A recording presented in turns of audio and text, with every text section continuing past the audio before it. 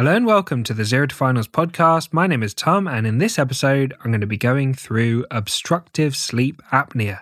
And you can find written notes on this topic at zerotofinals.com/obstructive sleep apnea or in the ear, nose and throat section of the Zero to Finals surgery book. So let's get straight into it. Obstructive sleep apnea is caused by collapse of the pharyngeal airway at the back of the throat. It's characterized by episodes of apnea during sleep where the patient stops breathing periodically for up to a few minutes. The partner usually reports this happening as the patient is unaware of the episodes. Let's talk about the risk factors.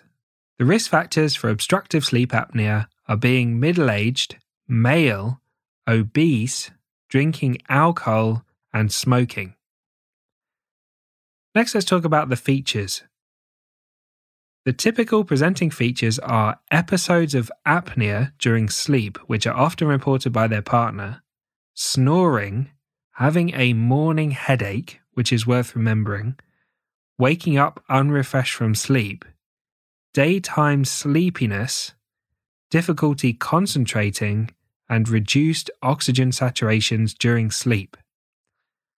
Severe cases can cause hypertension, heart failure, and an increased risk of myocardial infarction or heart attacks and strokes. Let's talk about the Epworth Sleepiness Scale.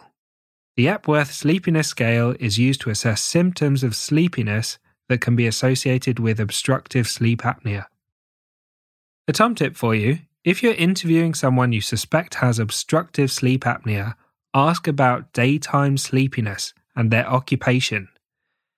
Daytime sleepiness is a crucial feature that should make you think about obstructive sleep apnea.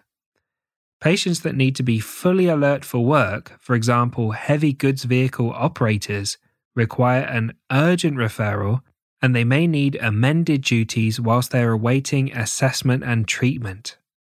This is because their daytime sleepiness could create some significant risks if they were to, for example, crash a heavy goods vehicle.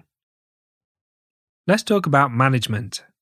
Patients with obstructive sleep apnea require a referral to an ear, nose and throat specialist or a specialist sleep clinic to perform sleep studies. Sleep studies involves the patient sleeping in a specialist clinical environment or laboratory while staff monitor their oxygen saturation, heart rate, respiratory rate, and breathing in order to establish any episodes of apnea and the extent of their snoring. The first step in management is to correct reversible risk factors by advising them to stop drinking alcohol, stop smoking, and lose weight if appropriate. The next step is to use a continuous positive airway pressure, or CPAP, machine, which provides continuous pressure to maintain the patency of their airway.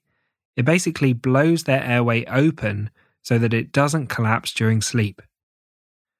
Surgery is another option. Surgery involves quite significant surgical reconstruction of the soft palate and the jaw. The most common procedure is called a uvulopalatopharyngoplasty, or UPPP. So thanks for listening to this episode on obstructive sleep apnea.